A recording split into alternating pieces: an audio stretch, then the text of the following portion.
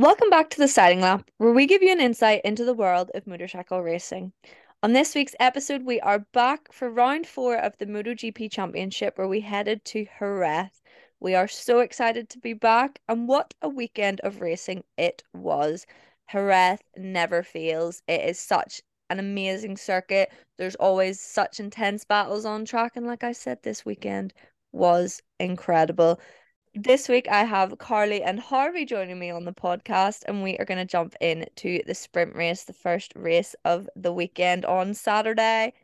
And wow, I mean, jumping in with the podium, we had Brad Binder winning his second sprint race of the season. Then we had Pecco Bagnaia and Jack Miller in third place. Thoughts and opinions on the sprint race, folks? I mean, Binder, we all knew he was going to be a bit of a sprint race specialist. I mean, he's Yeah. aggressive. I mean, we saw him in Argentina. He made his way up the pack, and we knew for the rest of the season this is where he's going to make up the points. And I think that should he be more consistent in this? I feel like he can help mount a championship charge. I Yeah. think that the sprint race will matter for points, and I think this is where Brad Binder's really going to shine. This is what we know and love about him. So I think that I mean he's just good, isn't he? Yeah, he's so exciting to watch, and especially in the sprint races. I like you said, it's his forte, I, it's th- his I mean thing. it's riders like him that have made I think the sprint races so exciting so Yeah, far. I mean it's these aggressive charging through the pack moves. I mean he started from 14th in Argentina. yeah, Um, obviously he was a lot further up the grid this time round. He was fourth, I think, which, yeah, we were talking the whole of last year that Brad Binder would be, winning half the Grand Prix if he qualified half decent.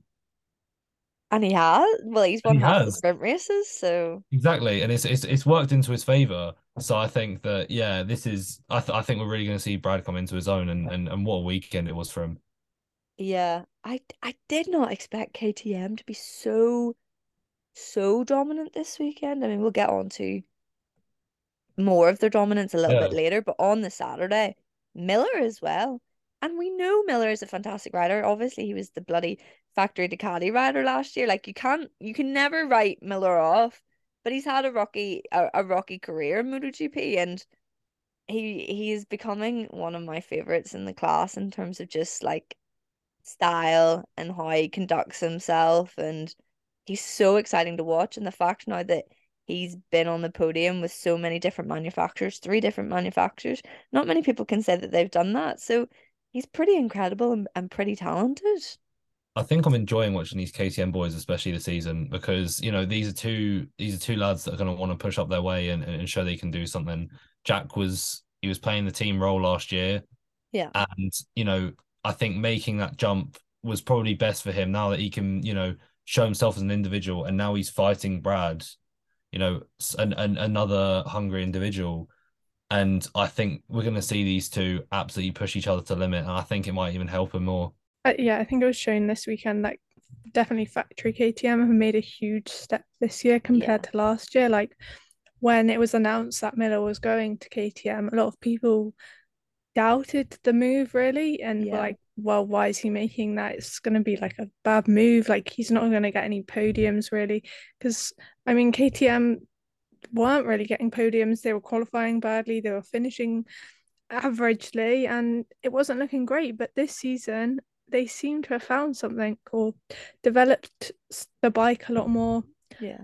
But yeah, it's really great to see more manufacturers being up in the top fighting for the podium. Yeah, it wasn't a Ducati Cup this weekend.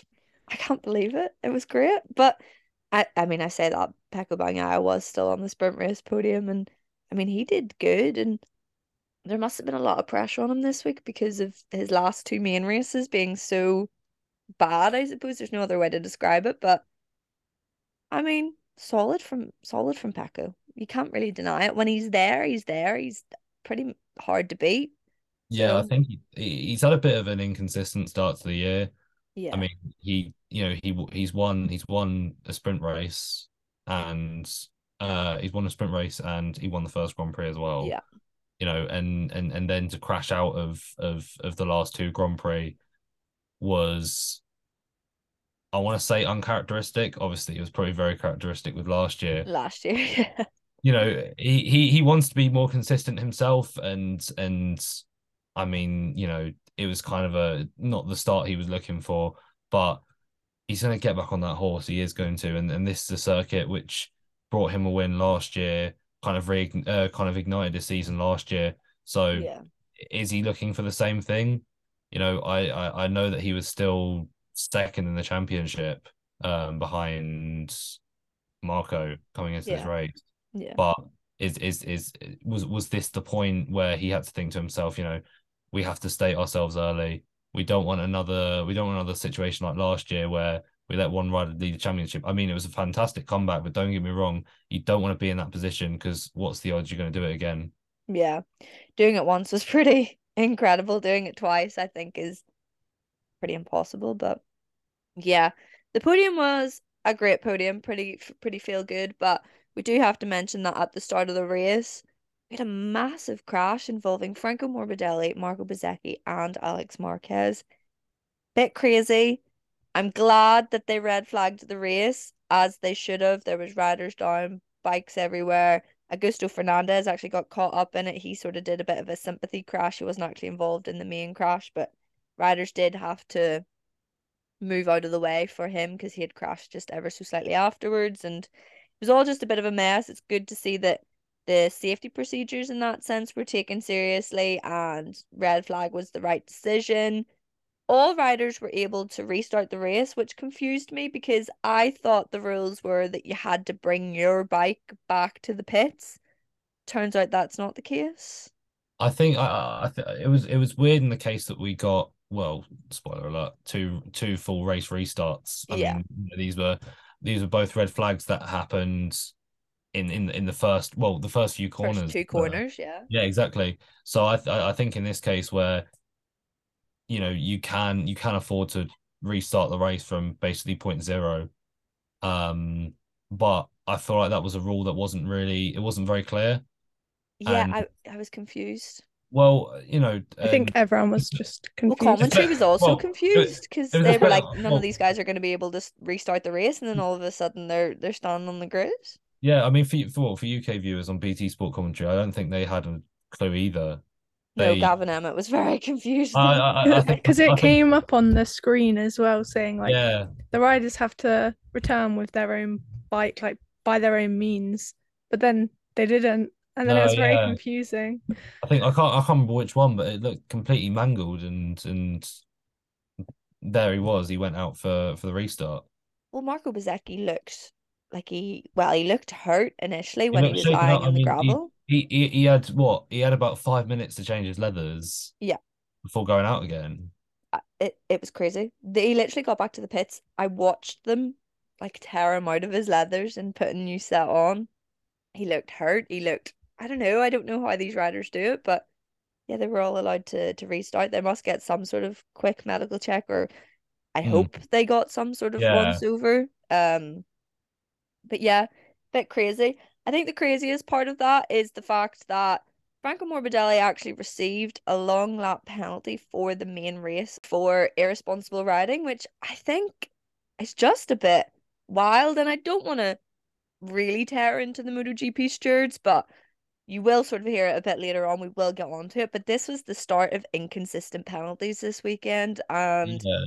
I'm not really sure why this sprint race first lap incident warrants a long lap penalty, but some of the other first lap incidents that we've seen this year haven't warranted long lap penalties. I'm I, not going to go into each individual little one, but you'll know yourselves if you've watched the races. It's a bit weird that well, it's yeah. so I mean, and inconsistent. and we talk a lot about first lap incidents or first corner incidents. You can't really you can't really put the blame on anything. They're so tightly packed together. They're going to be aggressive off the start because you've got half the distance to try and get up to the front.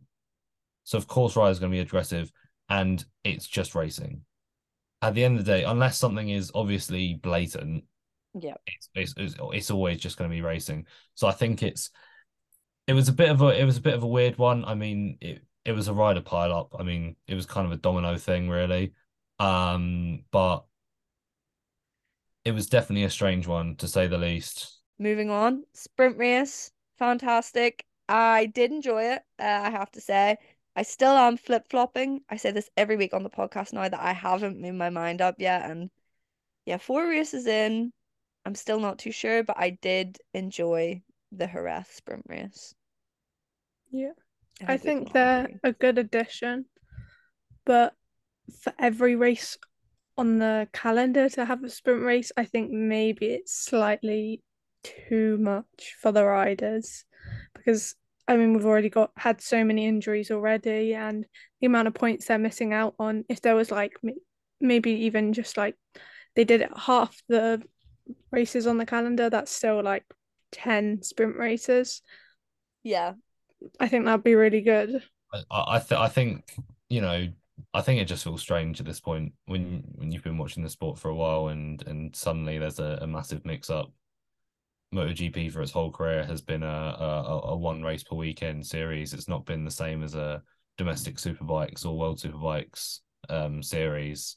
Yeah, yeah, this is purely one race, and we've been looking forward to this one race, and now suddenly there's a massive change. And I think it still feels weird, especially because we're still in the infancy stage. There's only been four, yeah, but I don't know. I think now it's just getting used to it. I think mo all of them I think have been enjoyable so yeah. far. I don't have any words to say against the racing, but I think it was still in the infancy stage where we just don't really know what to do with them. Well, yeah, the racing's been great, but I'm trying to think of the right word for it, but sustainability. Rider Yeah, sustainability, I team sustainability. That's what's I, worrying me at this stage, 4 races I in, would looking I, at the I crashes would and injuries. I would love to see how Dorna kind of review it, maybe at the midpoint. Well, now that Yeah, we've got a longer summer break, maybe they yeah, can look at them, look at themselves and think, is this working so far? And then make plans for next year. yeah, definitely. I Right, think it was let's. definitely shown though that it was a good thing because the amount of crowd brought in at Jerez Yeah, the on the attendance was Saturday, I mean, mad. it was insane. Jerez is usually a fairly busy place, but it looked packed to the rafters this Well, year. apparently Sunday attendance was 80,000, and again, Gavin Emmett and Neil Hodgson were saying that there was quite a lot more people there than maybe the attendance figures were letting on. So that's good. Let's move on to Moto 3 on Sunday, first race of the day. The conditions were slightly cooler than they had been, but pretty perfect conditions in saying that. Have to let you know that we did not have David Munoz. He was ruled out of this race because he suffered a big crash on Saturday and was declared unfit, basically. He did have a long lap penalty to take in this race because of an incident that happened the week before in America. And as far as I'm aware, he will have to serve that in the next race that he participates in. But We'll have we're all in a another. bit of a grey area and who gets to take what penalty when riders start missing out races. So we will cross that bridge when we get to it, I suppose. We hope that Munoz is okay. Obviously, that is the big main part of it, and we hope to see him back as soon as possible. But yes, so thought we would throw that wee one in there. Also, Joel Kelso was back, which was good to see. He had a massive crash at the start of the season, obviously, with Danny Holgado actually after the race, because Kelso literally ran into the back of Danny Holgado and broke his ankle, but he is back. Good to see. He had a pretty decent race, so that's good. But yeah, let's jump into the Moto 3 race. I mean, Moto 3 is, I'm gonna say it, by far the most exciting race of the weekend. It was kind of just Moto3 tradition, if I'm brutally honest. Moto 3 is my favorite class. I'm not even ashamed to say it. Like I look forward the most to a Moto 3 race on a weekend. I think to anyone that hasn't watched a Moto3 race before, I think don't expect anything. Okay. Whatever you think you might get, you definitely won't. Yeah, don't have any expectations going in. I think Yeah, that's that's maybe what you mean. Yeah. yeah. I thought I worded it perfectly right, but I don't know, just don't expect anything was just a bit random. I was like, what do you mean? Yeah, okay, have I no okay. expectations. There you are. I mean, makes sense. But yeah, Dennis Onchu, pole position, looked strong. Had a bit of a weird race. Yeah. I was really hoping for that first win. I thought this was going to be the weekend for it. Pole I don't know. position converted to a win. It's eluding him. Like it's staring him at the face at this point. It must keep him up Well, at night. at least he didn't crash because that was the other thought Option. that, Yeah. yeah, because I did think that he was going to go because he obviously went dropped backwards.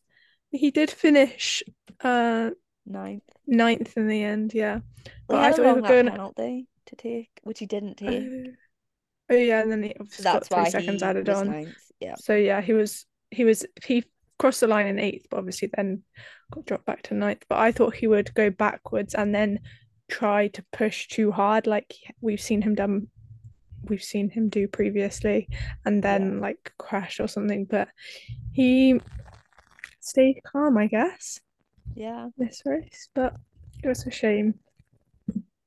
Yeah, it really was. I feel like a bit of a broken record now every week with Dennis Onchu, and I know we're 4 races into the season, so like I can't say too much, but it is becoming a reoccurring theme. He either starts at the front and drops back, he either starts at the back, which is what happened in the first race in Portugal and had to spend his whole race working the way up, or he's out in front and he crashes. It's just a bit Maybe he random. needs to qualify midfield and work his way through. Yeah, that seemed to be his best result of the season so far. So yeah, maybe that is what needs to happen. I don't know. It's just a bit, I don't want to say disappointing because I'm not disappointed, but if it keeps going that way, I think a lot of people are going to be disappointed in his performance this season. But fingers crossed it doesn't go that way because I don't want to put the Scud on it, and I think he will be a championship hopeful if he gets a bit of consistency and gets that race win. It's so important to win races in Moto 3. So, not good, not good. What we did have though was a great start from Danny Holgado and Ivan Ortola. Where the hell has Ivan Ortola come from? Like this season, I did not expect anything from him. If you'd asked me at the start of the season, what do you expect from Ivan Ortola? I honestly wouldn't have anything to say to you. But he's just pulled it out of the bag for 2 weeks in a row. He's got the winning feeling, hasn't he? He does, and I don't want to. I suppose it is a spoiler now. He wins the race. He won the race. Oh. Like, I didn't know where I was going with that one, but I mean, yeah, the Coda race was special.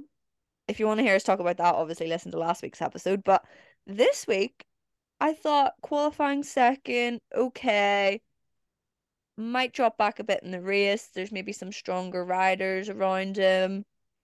No, he was the strongest rider. He planned it to perfection, a little bit of luck, and boom, wins the race. Just like that. He made it look easy. You've already said it, like, where did he come from? No one Yeah. had him like down to be a championship contender, I don't think. Yeah. Yeah. I suppose well, Danny Holgado was one of my championship hopefuls, and he obviously now leads the championship in Moto 3. He was a bit of a loser this weekend, I think. He qualified not great, was up at the front, and basically it was his race to lose at that point. He led most of the race. He was battling with Jaume Masia and about 8 other riders at one point and seemed to mess it all up at the end. I did see on his Instagram though that apparently he felt a bit of pain in his forearms. Doesn't sound good if arm pump is maybe Yeah, involved. that's probably he might have a operation soon then, because like Yeah. we've got quite we got like 2 weeks to Le Mans. 3 weeks, 2 weeks to Le Mans and then we've got 2 weeks. 3 weeks to Mugello. So there is an opportunity there if it is arm pump. Then obviously we've got a longer summer break now, in which we will get on to. But yeah, a bit concerning if that was the case for Holgado, but I mean he had a great start to the race and yeah, unfortunate in the end because he did look really, really strong. I'm gonna get back to the podium though, so obviously we had Ortola, but then I'm going to go to Second place, man. David Alonso, rookie, Colombian, first Colombian on the podium on the world stage. Pretty impressive stuff. This is the performance that I've sort of been waiting for. I Dare mean, I say expecting? the lad came from 17th today, which is an immense effort. Did he actually? Yeah, 17th. he qualified so badly. What? And I Oh my thought, God, I did not know He that. I made thought up he was in like the well, first couple rows. 15 places.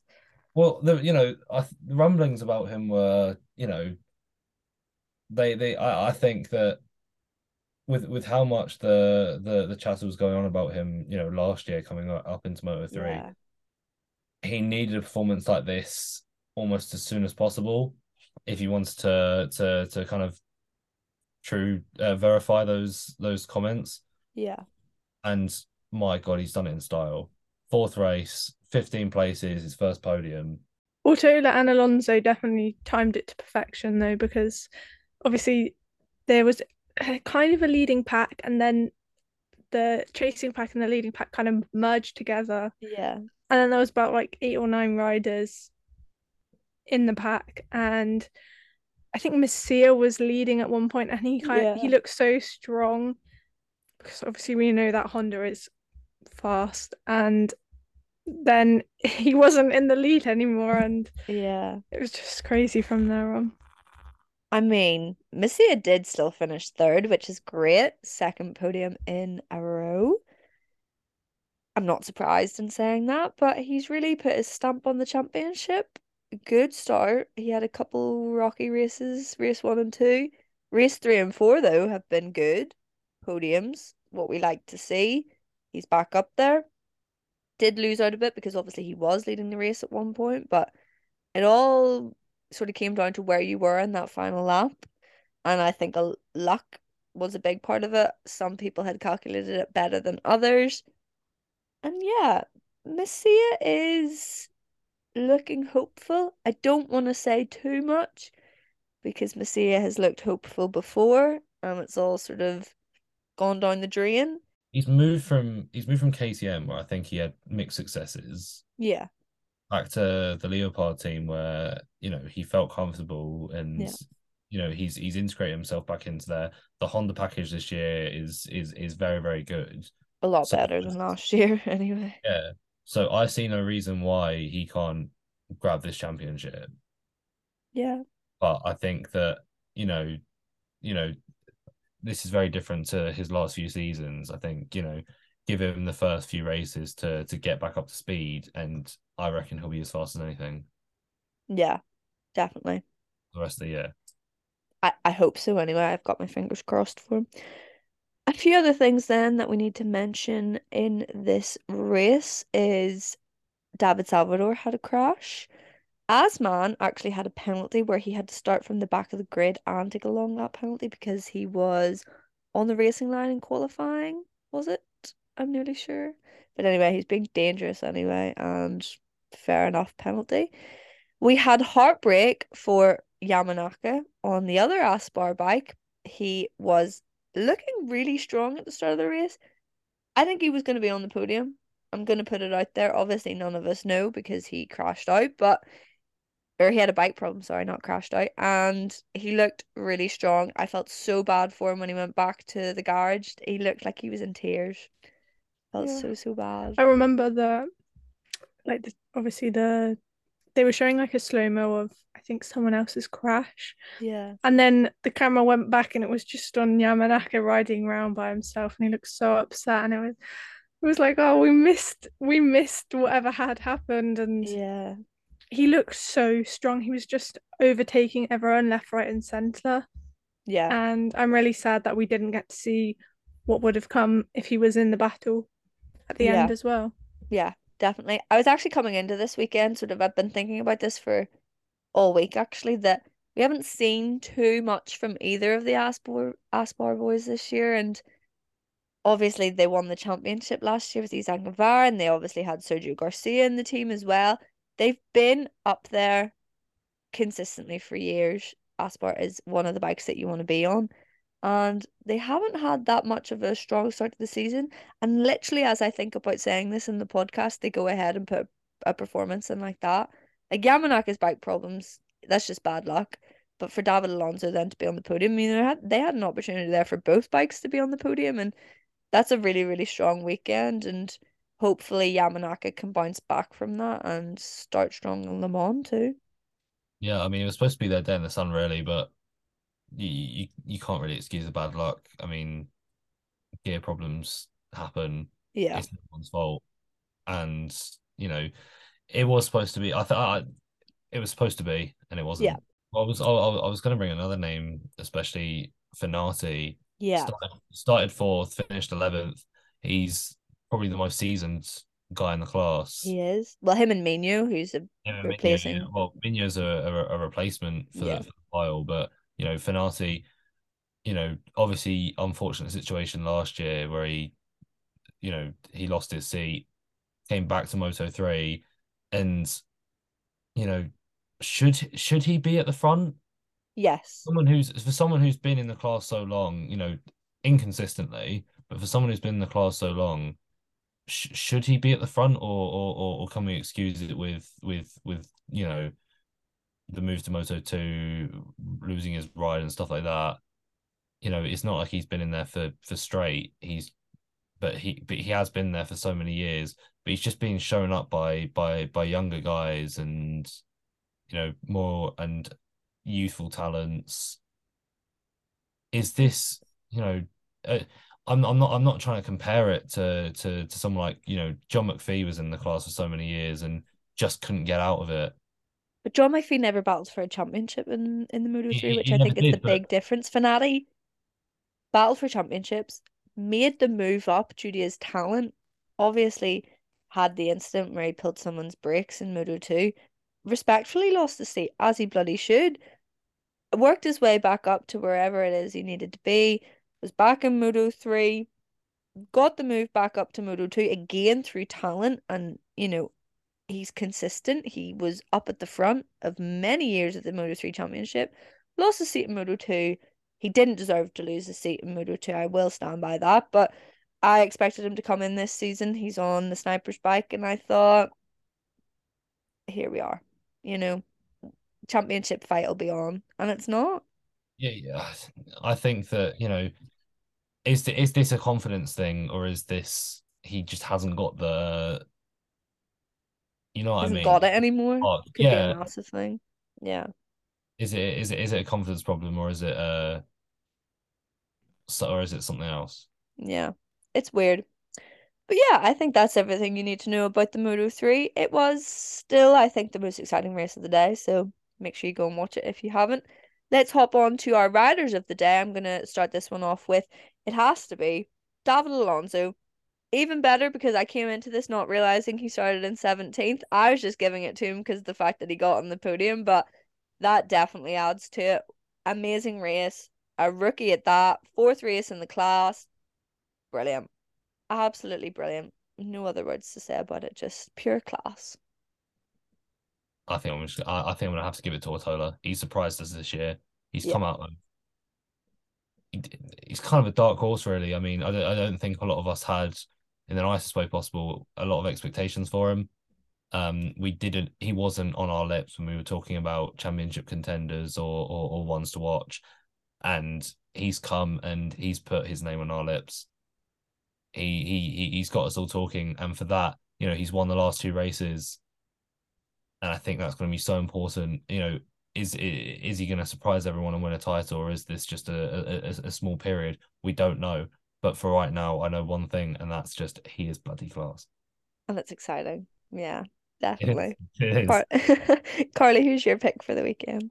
I picked someone who we haven't actually talked about. I picked Rueda. He obviously finished Oh, in fifth. I think it was just a really solid ride from him. Obviously qualifying 10th, made up 5 positions. Just a solid ride from the rookie. he looked strong. There was a lot of good overtakes, but yeah, I'm a big fan of that choice. I think he'll be on the podium soon, but don't want to say too much. Anyway, let's move on then to Moto 2. Have to start it. I have to start it with Sam Lowes. There's no one else I can mention. Pole position, converted it to a win. Put him in the MotoGP Hall of Legends, folks. What a bloody ride. Like, where the hell did that come from? I am so impressed. Incredible, stunning. Hang it in the Louvre. All of it. Unbelievable. I'm such a big Um, Sam Lowes fan. I mean that pole position lap, it was half a second faster than Acosta in second. I just don't know how that happened. I was watching it thinking, no, there's no way. And it just happened and I was like, he's starting from pole by half a second. Like it was just crazy. I think if you told someone from end of last year, they wouldn't bloody believe Yeah. you. I mean, last year it was such a rough year for him. He looked so dejected. It was injuries on top of injuries, and you know, while he's kind of in this, while he's kind of basically stuck in Moto 2 now, and realistically, there's not really much way going up into MotoGP anymore. Oh my God, he's gonna make a meal of Moto 2 anyway, and he will. If this is the Sam Lowes that we're gonna get this year, and if he can pull performances like this out again this year, championship contender. And Sam Lowes is a championship contender. He's been one before. He's battled for the Moto 2 championship more than anyone else in this class at the minute. So he's got that experience over the likes of Pedro Acosta, Tony Arbolino, the names that we keep bringing up every week on week, that are putting out stunning performances. But Sam Lowes has just done that. And he Again, beat Pedro Acosta by 2 seconds in the race. but I think as well, it's a confidence game. I mean, last year just dejected. You know, he came back from his injury early, got re-injured again. You Yeah. know, how low must you feel at that point? And to come to a weekend and be so dominant, how is that going to flip things? It's mad. And the confidence you're going to get from that moving forward as well. Like if he can keep putting in performances Laura, like Laura, that. Lauren's actually on the bike as well. I actually rode the bike today, guys. It was me. I finished in second place. Congratulations. But yeah, I've not like it's actually stunned me, to be honest, but I don't know why I'm surprised, because Sam Lowes can do performances like this. This isn't a one-off performance. He's just been so unlucky in the last couple of years with injury that, like, I feel bad for him. In 2020, he had an opportunity to win the championship. Injury plagued him then. He had a crash at the end of the season, and Bastianini was able to run away with it. And yeah, Sam Lowes gets bad luck at the worst times possible. Like, I feel so bad for him, but this weekend was great when you seen his wife and his daughter congratulating him after the race, and like everyone just looked so chuffed, and Jack Miller was on the bloody pit wall as well, cheering him on across the line. Like, he's a well-liked person in the paddock, and I think when you get feel good wins like this, like, you can't help but smile about it. It does make you feel good. It's a feel good moment, definitely. And speaking of Pedro Acosta, of course, he finished in second place. He said it himself after the race. Don't know what Sam Lowes ate for breakfast. Couldn't keep up with him. The pace was fire. And he did sort of have to settle for second place, but at the same time, you think of the points that you're getting in second place.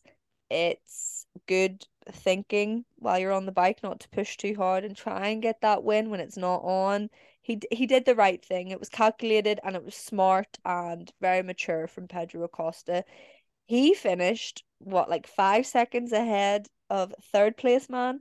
Sam Lowes finished 2 seconds ahead of him. Like, they were both on fire this weekend. Both performances for first and second place were incredible. No one could touch them, and I think Pedro deserves just as much recognition as Sam Lowes this weekend, because again, his second place qualifying lap was great. Then to get second place in the race, like, if Sam Lowes had made a mistake, Pedro Acosta was checking out. And I do think that that needs to be mentioned. Yes, he finished second, but an impressive second at that. I mean, I think after the first two races, you kind of think to yourself, who's going to keep up with Pedro? And anyone that does will be in a league of their own. Yeah. I mean, I think Pedro has set the bar this year as to where riders need to be in terms of being in the championship challenge. Yeah. And today, Sam rose to the challenge, but I think that almost complements Pedro enough. Yeah. You know, for someone to beat him has to beat him that dominantly. I Yeah. think says a lot about the characteristic of Pedro. And yes, it's a second place. It's not a win, but how good was he still today? Yeah. I mean, Exactly. he's riding in a league. He's riding in a league of his own, and I think that you know, just being up there, you don't need to win every race to be the champion. Yeah. If we can see him become a smart rider, and he's still young, he's still learning, but if he can increase his riding intelligence, his riding knowledge, his riding style, I think that we have a generational talent. Oh, we do. We We do. I mean, 100% we do. do already, but I mean, this is just the early stages, and we're still seeing him get better every single race. That's the thing. That is the thing. And so far, the only other person I think that has sort of stepped up to his level is Sam Lowe's teammate, Tony Arbolino. So it sort of does make sense that the two Mark VDS boys have obviously been talking to each other about Pedro. Tony was obviously over congratulating Sam multiple times. We've seen obviously straight after the race and then in Parc Fermé itself. And that team pairing looks to be good. And if Sam is back on Sam Lowe's level, Tony Arbolino and Sam, I think, could work very well together to put up a defense to Pedro Well, Acosta. did we not talk about earlier the same with Brad and Jack? Is this going to be a partnership that push each Yeah, other? It's not going to be a rivalry. This is going to be two very, very competitive and hungry lads who are just going to push each other and make each other better. yeah. They're gonna help each other in that Complement respect. each other. Yeah, I Exactly. think And, so. and and both of them want the championship bad. Yeah, You know, exactly. Tony's still young and has the career ahead of him. Sam has the experience and has been chasing it for a long time. And I think that both of them can complement each other and both of them could come out on top of Pedro. But Pedro has set the bar. Well, that's Yeah. the one thing that Tony Arbolino has over Pedro Costa is a teammate that can be up there. Now, again, premature.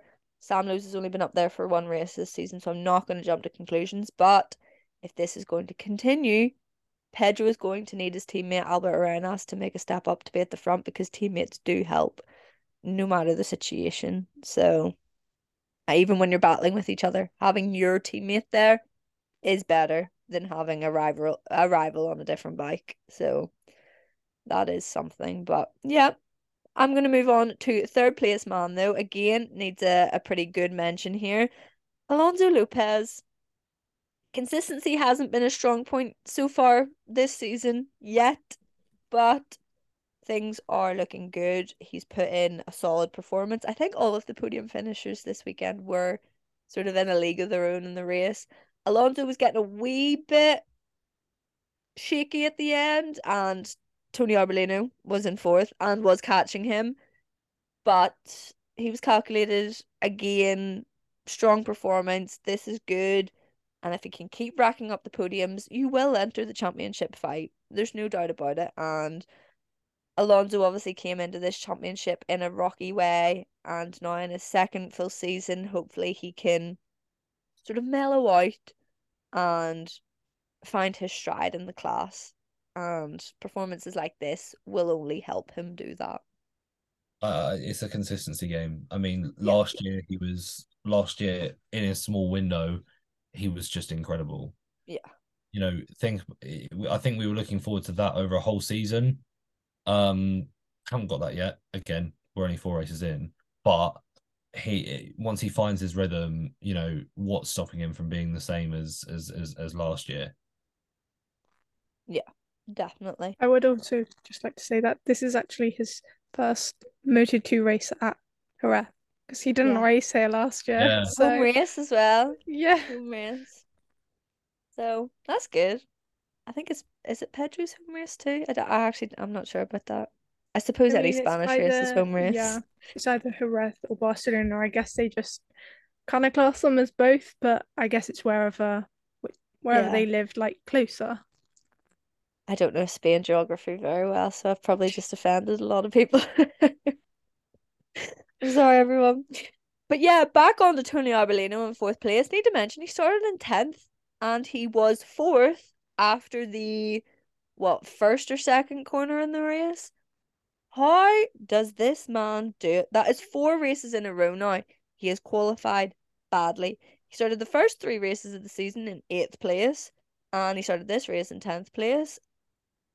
And I don't know how he starts a motorbike, but whatever he is doing it to perfection. And I actually wrote a note down about it, about how good the start of the race was. And I don't know, he does obviously need to get the qualifying up on a Saturday, but if you can start a race like that, you don't really need to worry too much about where you're actually starting come Sunday. Moving on then to some other things that we need to speak about. Celestino Vietti. Now, he started in 7th. Not terrible qualifying, but he had a massive crash in the race, and I just struggle every week with Vietti. Consistency is bad. He, I don't know, just what is he doing? I can't believe that we thought he was going to be a championship contender. He was a championship contender this time last year. Like he was dominating everyone, and you look to this year and he's crashing, and you're going, what the hell is going on inside your mind? I wouldn't say it's a lack of consistency. I know he's doing pretty consistently well. Um, but you know, you say that again this time last year, I think he'd won 3 in 7 He was races. slapping everyone Oh about yeah, this time yeah, last and year. and you almost thought he was checking out. Yeah. He won in Qatar, he won in Barcelona, he won another He won one, Portugal. Portugal. There Yeah. you go. And we thought at this point, and who at that point thought that he would drop out of the championship race so quickly Yeah. after the summer break? The tide seemed to turn, and I can't remember how many crashes he had at the start of at the end of the year, but I'm pretty sure it was nearly about 80%, most of it. It is just ridiculous, like genuinely ridiculous. And And I know we all joke about it and make memes about it and it's all a bit of a laugh, but like genuinely I want to know what is going on. But I think as well, this season, end of the season is a fresh slate. He could start off this year. Well, technically it's a new team. Um, it's a new beginning, and he can start again like last year. He can go again like last year, and it just doesn't come for him. No. He's picking up where he left off, and this is exactly what we not wanted. Ayagura was back this weekend. He looked like the old Ayagura. He looked back at full fitness. He looked strong. He was making really good overtakes in the race. I thought maybe he could have eventually bridged that gap to Alonso Lopez. A podium, I think, was on the cards. But yeah, Tony Arbolino overtook him into turn one, and Ayagura clipped the back of Tony's bike. Pure racing incident. Funny how some things are racing incidents and some aren't, but racing incident. Ayagura clipped him, and he went down. Not good. I think this is one of those races where I don't want to say he should have settled, but what he should have done is let Tony pass him, calm down a bit, reset, and try again, get back to fourth place because he looked stronger than Tony Arbolino. He did, and I think a solid fourth was on the cards with possible chance of podium. Any mistake that Lopez made, he would have been all over him, and I just hate that the start of this season has gone so bad for him, obviously with an injury preventing him from racing and now a crash in his first proper race back. I really hope this isn't how the rest of his season is going to go. I think that he had to come in and start and just start lightning quick. You know, he was part of that, last race battle for the championship. Didn't work out his way. He's, his competitor's gone, so he really should be at the face of it. And I know that we talked about, at the start of the season, Moto2 was probably set up to be one of the most exciting championship battles this year. How many riders we talked about that were, potential championship winners. I mean, Acosta was obviously always going to be up there. Alonso Lopez in a full season, Tony Arbolino. We talked about Jake Dixon once he got that first win. We knew he'd be, we knew he could be consistent. And I think that Ayagura was on everyone's lips because he was so far up there and unfortunately lost it. But you can't excuse the first two races. He was injured. What can you do? When's he going to get this season kick-started? This was his first real race back, and it didn't go to plan. No. He's already now lost out on a complete haul of points. Has he chucked himself out already? Other things that we need to mention quickly, and I'm just gonna rush over them, is that Sean Dylan Kelly crashed, and Fermin Aldeguer had to take a long lap penalty for exceeding track limits, but still managed to finish in 10th place, and he actually had a really, really solid ride. I also want to mention Sergio Garcia, who started 18th and finished 11th. Seems to pre that Sergio Garcia is a Sunday man in Moto2, and again, if he gets his qualifying sorted, top 10 finishes are on the horizon for Sergio Garcia. Not the rookie that I thought was going to step up this year, but pretty welcomed, so we'll see how that goes. Let's jump into it quickly though and move on to our riders of the day. I'm going to go straight ahead again, sorry everyone, and go with Sam Lowes. I just can't get over it. Stunning performance. It's his first race win since Misano in 2021. I actually watched him win that race in the grandstands. It was pretty spectacular. Similar fashion, he checked out, and so well deserved. Fantastic. I really want to see him build a championship this year, and yeah, we all love Sam Lowes, and it's good to see him back up there feeling confident and looking happy. That's what we want to see. As I said earlier, it's a feel-good moment, and they're the things that make you love this sport. I have got Tony Arbolino. I obviously want to take Sam Lowes. I think that I got in there first. Yeah, Everyone did. No, I took Tony. I think that he came from 10th, got really aggressive, and he was pushing up at the front of that pack for third, came off in fourth, and overall a very, very good ride. He's keeping himself at the front of that championship. Yeah. And I picked Chantra. He qualified 11th and finished 7th. I know it might not seem like that good, but obviously, as we already said, top three were completely gone, and he just kind of worked his way through the pack, which I thought was really good. Yeah, he was really strong. Yeah, I would agree with that one, Carter. It's just good pick. A little bit too late for 4th or 5th, I think. Oh yeah. Or 6th. Here it is, folks. The main race, MotoGP, Sunday race, main race. Really good race, and we did sort of get to it earlier. There was another red flag at the start of this race. We actually had 4 full proper race starts this weekend, and I hate to break it to Alicia Spargo, but he lost out big time on every single one of those. He started in pole position, and by the first corner, he was what, 3rd, 4th, possibly 5th every single time He in had all 4 race starts. He had 4 chances to take the whole shot and didn't take any single one of them. No. I felt bad for him. Bad MotoGP memes had a really, really funny meme about the fact that he had 4 opportunities to not have to deal with the KTMs, and every single time they just swallowed him up. I mean, I don't want to shy straight away from Aleix, but I think that just shows how it kind of just characterizes how good the KTMs were this week. And I can't believe we didn't talk about Pedrosa earlier. I know. I did want to speak about him. I didn't know what time to speak about him. But I mean, to come in as a wild card, Test his rider, yeah. is it test rider wild card, his last race, Austria 2021, didn't exactly go to plan. Um, but Was that the he last race that was he did that as red well. flagged? He did, yeah, he did. He had that crash with Savadori. Yeah. It can be the Um, last race that was red flagged. I'm probably pulling that statistic out of I my that's thin the air. last red flag I remember, unless you count Indonesia 2022, but that never started. Oh, yeah. Hey, But yeah, Danny Pedrosa has a bit of a stigma around him that anywhere he goes, or any race that he starts, there's a red flag involved. I think that's yeah, the probably. statistic I'm trying to say. Any race that he starts, there's a red flag involved, but I'm not too sure about that one still.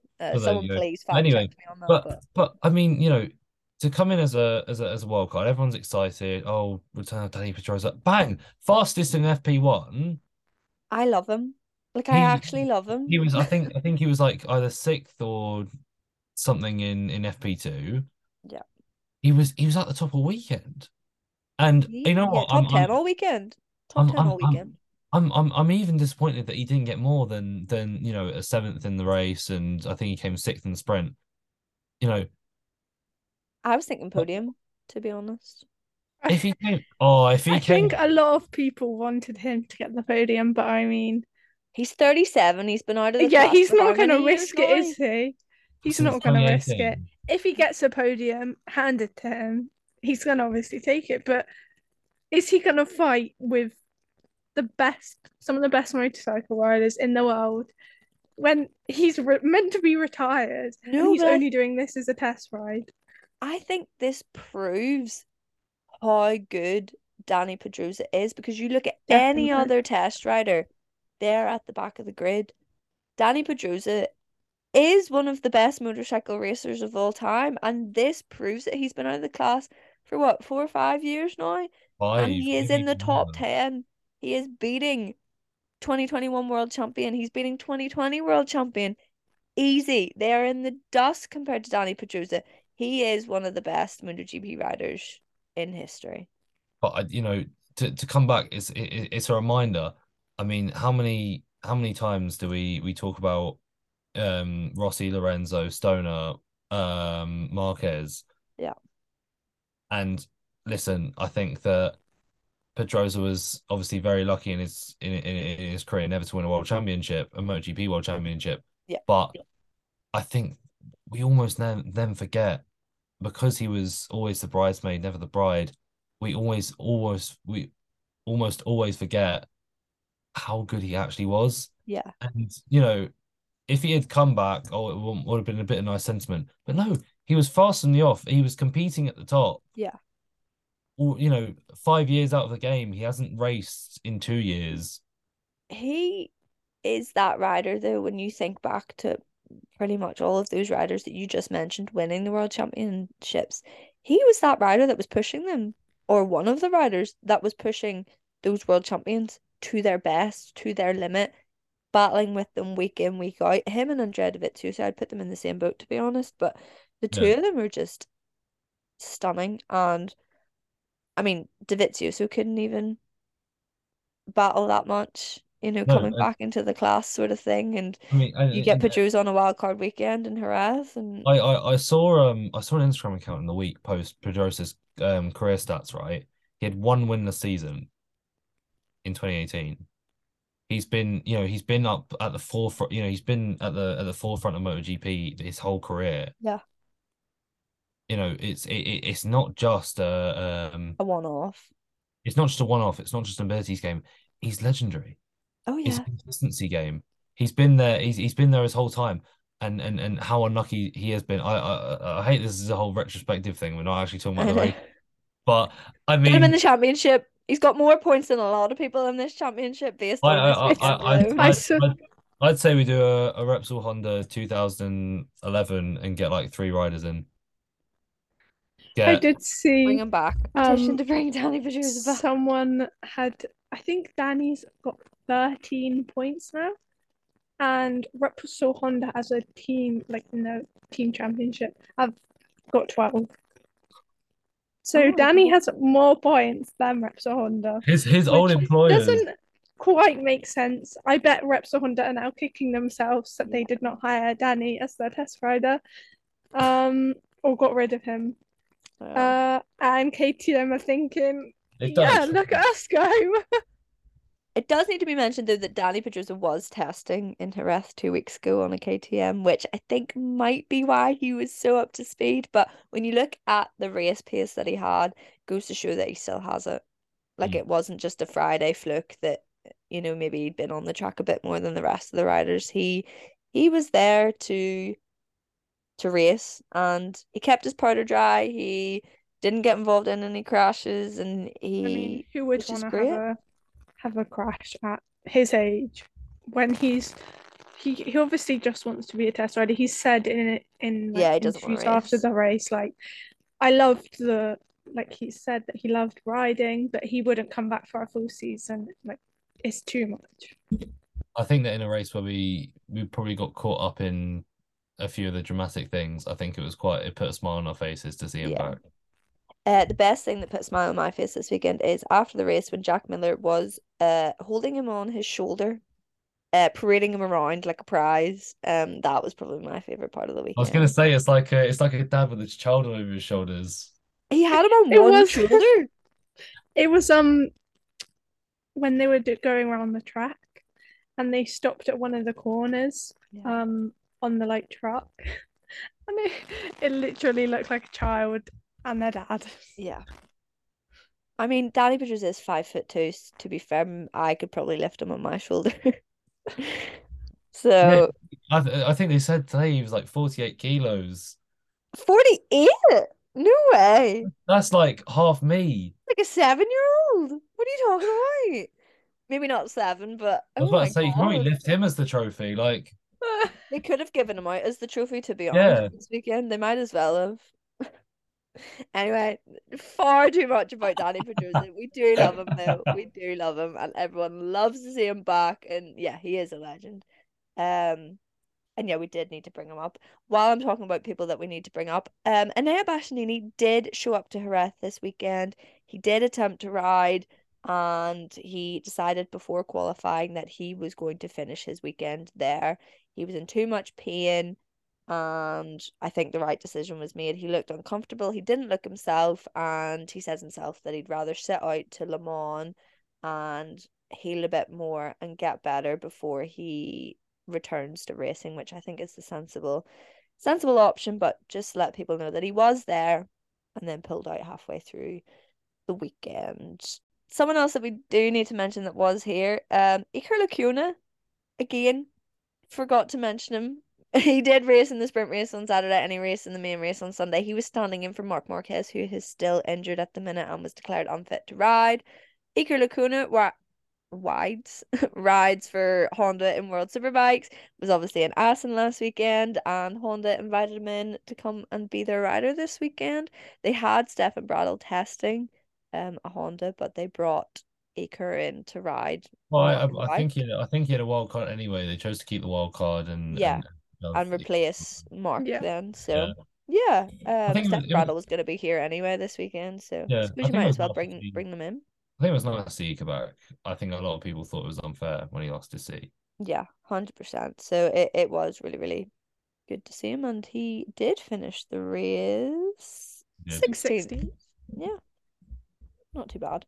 Anyway, let's move on to the actual race. Like I said, Alicia Swago got swallowed up 4 times this weekend. He did start in pole position.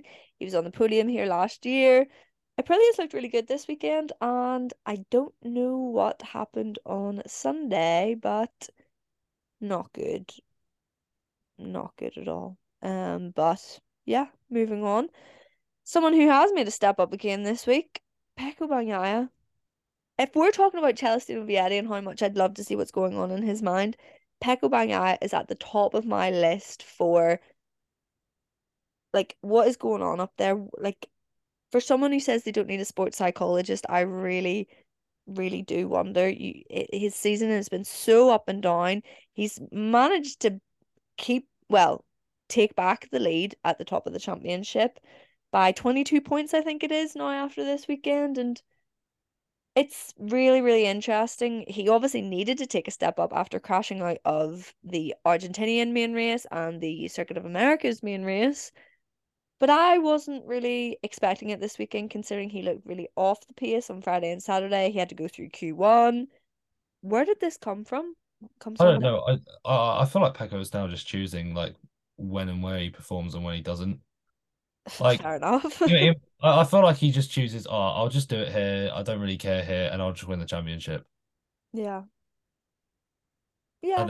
At this point, I mean, he is so good. He is one of, if not the best riders in the championship. And I think the most annoying thing about him is the consistency. Yeah. If we saw this week in, week out, we'd be hailing him so much. But why are we not hailing him so much for how dominant he's becoming? Why are we not talking about him in the same way that we would have talked about Marquez when he was starting to go up to his peak? It's the consistency thing. I think that's just the one thing that's on the back of his mind. He's still crashing so much. He's still The mistakes and the cracks are there. yeah, That's and the thing. to win the championship last year with 5 DNFs is Unheard of. and to be honest, a pretty few crap other races. Yeah. I mean, he just to think about last year. I mean, his first 3 races were a DNF, I think a fifth place and a 10th place, Yeah. which I didn't set the tone for the year at all. No. But I feel as if we're not giving him enough credit for how good he is. But I think the reason is he just needs that consistency. It's weird. Anytime I start to sort of hype Pecco up, no, I hyped him up after Portimao, saying this is the sort of dominant performance you'd expect from a world champion, and he is going to run away with it. And I do still stand by that he's going to win the championship this year, but he didn't make it easy for himself in the second and the third race of the season, and they're the big points. They're the points that really do matter. And I do think the sprint races are going to add an element to the championship, obviously, that we haven't seen before, and it is going to come down to maybe more minor points slightly further down the grid. But yeah, anytime I sort of eat my words and go, he's got over it, he's matured, he's figured out what it is that's going wrong. He goes ahead and he crashes in a race, and then he crashes in two races, and I start to question him and oh my God, I literally can't speak English. I start to question him again, and boom, dominant performance all weekend. Or in the races anyway. The podium finished up though with the same 3 riders. We had Brad Binder in second. I'm really annoyed he didn't win the race. I'm not gonna lie. I really think he deserved to win the race, but Pecco just had it a bit more calculated than Brad Binder. And in third place, Jack Miller. I mean, KTM must be pretty happy this weekend. Definitely. I just hope they can continue this good form, Yeah, because it's not a we have one-off. seen it where KTM have had really strong performances, and then next race they're not really anywhere again. But this season has looked like it's could be something, instead of like they have had, especially with Binder and well, both of Binder and Miller have had strong performances, I would have said, in the other rounds, and Yeah. they have been qualifying well. Yeah, it is looking up. Definitely looking up. Moving on to the bit that I want to talk about is the red flag during the first start of the race. We did sort of talk about it. So we get to the first corner, and Fabio Quartararo doesn't have that great of a start. He gets sandwiched between Marco Bezzecchi and Miguel Oliveira. Read into it how you will. I think that Fabio was sort of forced into making a mistake. I'm not putting the blame on anyone. I think it was purely a racing incident, but he did get sandwiched. He had nowhere to go, and he went down. When he went down, he took Miguel Oliveira out with him. Both riders got knocked pretty badly. As far as we're aware, Miguel Oliveira has dislocated his shoulder, but he is going for further checks and he has been declared unfit for the next round in Le Mans. Things might change between now and then. We will keep you up to date. But in my mind, a pure racing incident. I didn't really see anyone at fault. Again, it's my own personal viewpoint on this crash, but yeah, I genuinely don't see what the issue was here. Fabio manages to get back to the pits. He did look a bit shaken up. Initially, he was lying on the ground after the crash. It was stated that he was fit to restart the race in the restart, and he was allowed to restart the race. And he puts his helmet on, he gets on his bike, he goes out for the quick race restart procedure, and they announced that Fabio Quartararo has a long lap penalty for irresponsible riding. I think Thoughts? I think it's a similar conversation to one in the race where it's so early in the well, it's the earliest point in the race possible. You know, It literally was the first ev- corner. everyone's together, everyone's going to be aggressive off the start. You can't you can't heavily penalize start of the race incidents because everyone's close together, everyone's going to be aggressive, and there's more likelihood for incidents. Yeah. And how much space did Fabio have realistically? There's nothing really he could have done. He lost the front, collected Miguel up with him. It's not irresponsible riding whatsoever.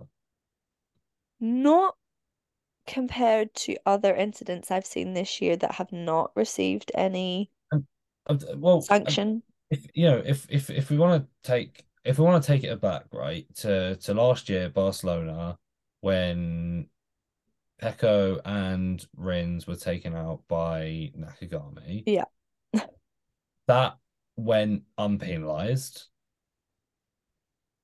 Yeah. It had, it ruined Pecco's race. It had injured Alex. And obviously ruined Taka's race as well. But it went unpenalized. Yeah. And this is a similar thing where we're talking, going into a hard braking zone on turn one of lap one, and of course everyone's gonna be so together, everyone's gonna be so aggressive, and I think in that at that point, I think Taka was in the wrong place. He braked too late and collected two riders with him. Yeah. And I think, to penalise him in that sense would have been a fair thing. But to not penalise him and then penalise Fabio for irresponsible riding when he didn't have the space, there's not a lot of places he could have gone. He lost the front and collected another rider with him. He didn't clash into another rider. He had his own crash and collected another rider with him. I don't think you can penalize it in the sense that he's ruined. He has ruined another rider's race, but it's indirect. He ruined his own too because he'd Ruined his own. crashed. Yeah. Yeah. So Um, I struggle to find the consistency, and I think right now we're talking about grey areas, but we talked about grey areas then. Is this a grey area, or is this just they're seeing black and we're seeing white? I think sometimes in sport, decisions are made based on reaction and how an instant has and affected split things. second at Yeah, that. and you don't take things into context. You just think I'm trying to think of another example, but something has happened, it's come off really badly, and you just give it and you just give the punishment. Just to compare, I mean, for those who watch rugby, there's so many rules that go into a decision that you look at the context, you look at things, and yes, it may have come off as a with a bad result, but look at the context of the incident. Was there anything that could have been done, and are there anything is there anything that happens that gives the rider or the player or whatever context you want to use a kind of get out of free jail card, whether it was accidental, whether it was just unfortunate, or whether it was intentional. So I think, you can't just, yes, Miguel was injured, he looked in a bad way, but you can't make decisions based purely off of reaction and result. You look at the fact that Frankie Morbidelli got a penalty the day before in the sprint race. To them, that's consistent. But the problem is that it doesn't line up with the hundreds of other races that we've had in the last couple of years that, like you even mentioned, the situation with Taka Nakagami, it doesn't line up with how they've dealt with other situations. It lines up with how they've dealt with the situation this weekend with two first lap incidents. But first lap incidents haven't been penalised at all this season at the start of I'm races. struggling to see where they want to be consistent. Do they want to be consistent on a certain weekend, or do they want to be consistent throughout? Because Yeah, you don't just write a rule book for a one certain weekend. weekend. Yeah. I'm gonna cut us off so we don't talk too much about it, but it then happened in the race itself where Pecco Bagnaia made a move on Jack Miller that wasn't really on. They made a little bit of contact. Pecco Bagnaia was asked to give the place back to Jack Miller. Jack Miller made a move on Jorge Martin only a handful of corners, maybe even laps later, which was more contact, a worse move than what Pecco made on him, and there was no action taken whatsoever. And that just goes to show that the inconsistency is wild. When was the last time we seen someone get asked to drop a position back in MotoGP? We see it in Moto3, but I couldn't tell the last time we seen it in MotoGP for something as minuscule as bumping with another rider. You haven't ruined someone's race. You've just been racing hard. Pecco put his hand up, apologized. Jack obviously threw his hand up. These guys are friends. They've been teammates in years past. I found that the strangest of situations. We should be celebrating, and we should be celebrating the racing on track. That's what motorsport is about. It's about celebrating the technology of the vehicles, and it's about celebrating the racing on track. And that's always how it should be, and that's always how MotoGP has been. If we're talking about, disciplinary drama or whatever, it does leave a sour taste in the mouth. And I think that Loris Baz, who is a very outspoken person, he has every right to be. His tweets, I seen some of them. I watched the races a little bit later than everyone else, but I seen some of his tweets after the race, and he's just right. Loris Baz is the person who has been penalised, I'm nearly sure, for giving the finger to other riders, etc. So He's probably been penalised for nearly everything in the book. yeah, well, he knows fine rightly he's been penalised before for plenty of things, so he knows himself what's ridiculous and what isn't. And you said it yourself that the fact that we have spent the majority of this MotoGP race review talking on penalties and the confusion around it, it does speak for itself, and it's a worrying it's a worrying thing for MotoGP. Like you said, you want to be celebrating the racing and how exciting it is. And thankfully, we've had that for the most part this season. This has been the worst decision made so far this season, I'm going to say, so far. But it does ruin it. It does. It ruins it from a fan perspective. It ruins it for riders. If we are going to get to the stage where you can't even make a move on a rider that's a little bit harsh, what are we racing for? The best racing that we watched back in the day with Valentino Rossi, Marc Marquez, all these legends that we spoke about earlier, they rubbed when they were racing. They hit each other, they knocked each other off. But yeah, we could stay here for about 4 hours, which has been close to at this point, I'd say, of recording. But a few other things that we need to mention, and like Moto2, I'm just going to run through them really, really quickly. We had quite a big crash for Marco Bezzecchi. We had a crash from Johann Zarco. Rins also had a crash. He rejoined the race, but then had to retire. And then Maverick Vinales, his chain broke at the end of the race. Pretty unlucky. Last lap, not good. Aprilia had a pretty up and down weekend, but yeah, so much to digest, so much to go through. Let's do rider of the day now. I will say mine first. Danny Pedrosa. I mean, what a legend. He is a goat. I'm gonna go with mine quickly. Jack Miller, Viva Miller. Big shout out to Dios Miller because all the memes this weekend have been incredible. But yeah, Jack Miller really good. Three different manufacturers. been on the podium with all three of them. So impressive, so impressive. The KTM championship charge is on. I think that's pretty safe to say after this weekend. I agree with that, but I think I want to celebrate Brad Binder. Yeah. I mean, I think I just love him every time. I think I love him more every time he races. He just deserves it all. He deserves another Grand Prix win. He's gonna get it this season in the next few races. He's just been on fire so far, and he was unlucky not to win today. Yeah, definitely. But there we go, folks. That is it for round 4 of the MotoGP Championship. What an interesting weekend of races, we do have to say. Bit controversial here and there. If you have any opinions on anything that happened this weekend, head on over to our Twitter or our Discord and let us know what you thought about this weekend's racing. We'll have some polls up and we'll be chatting on our Discord a bit more about it because we'd love to hear people's opinions on that. So follow us at the Sailing Lap absolutely everywhere. Stay up to date and get involved with the conversation. But yeah, we will be back next week with another episode. And yeah, have a good week, folks.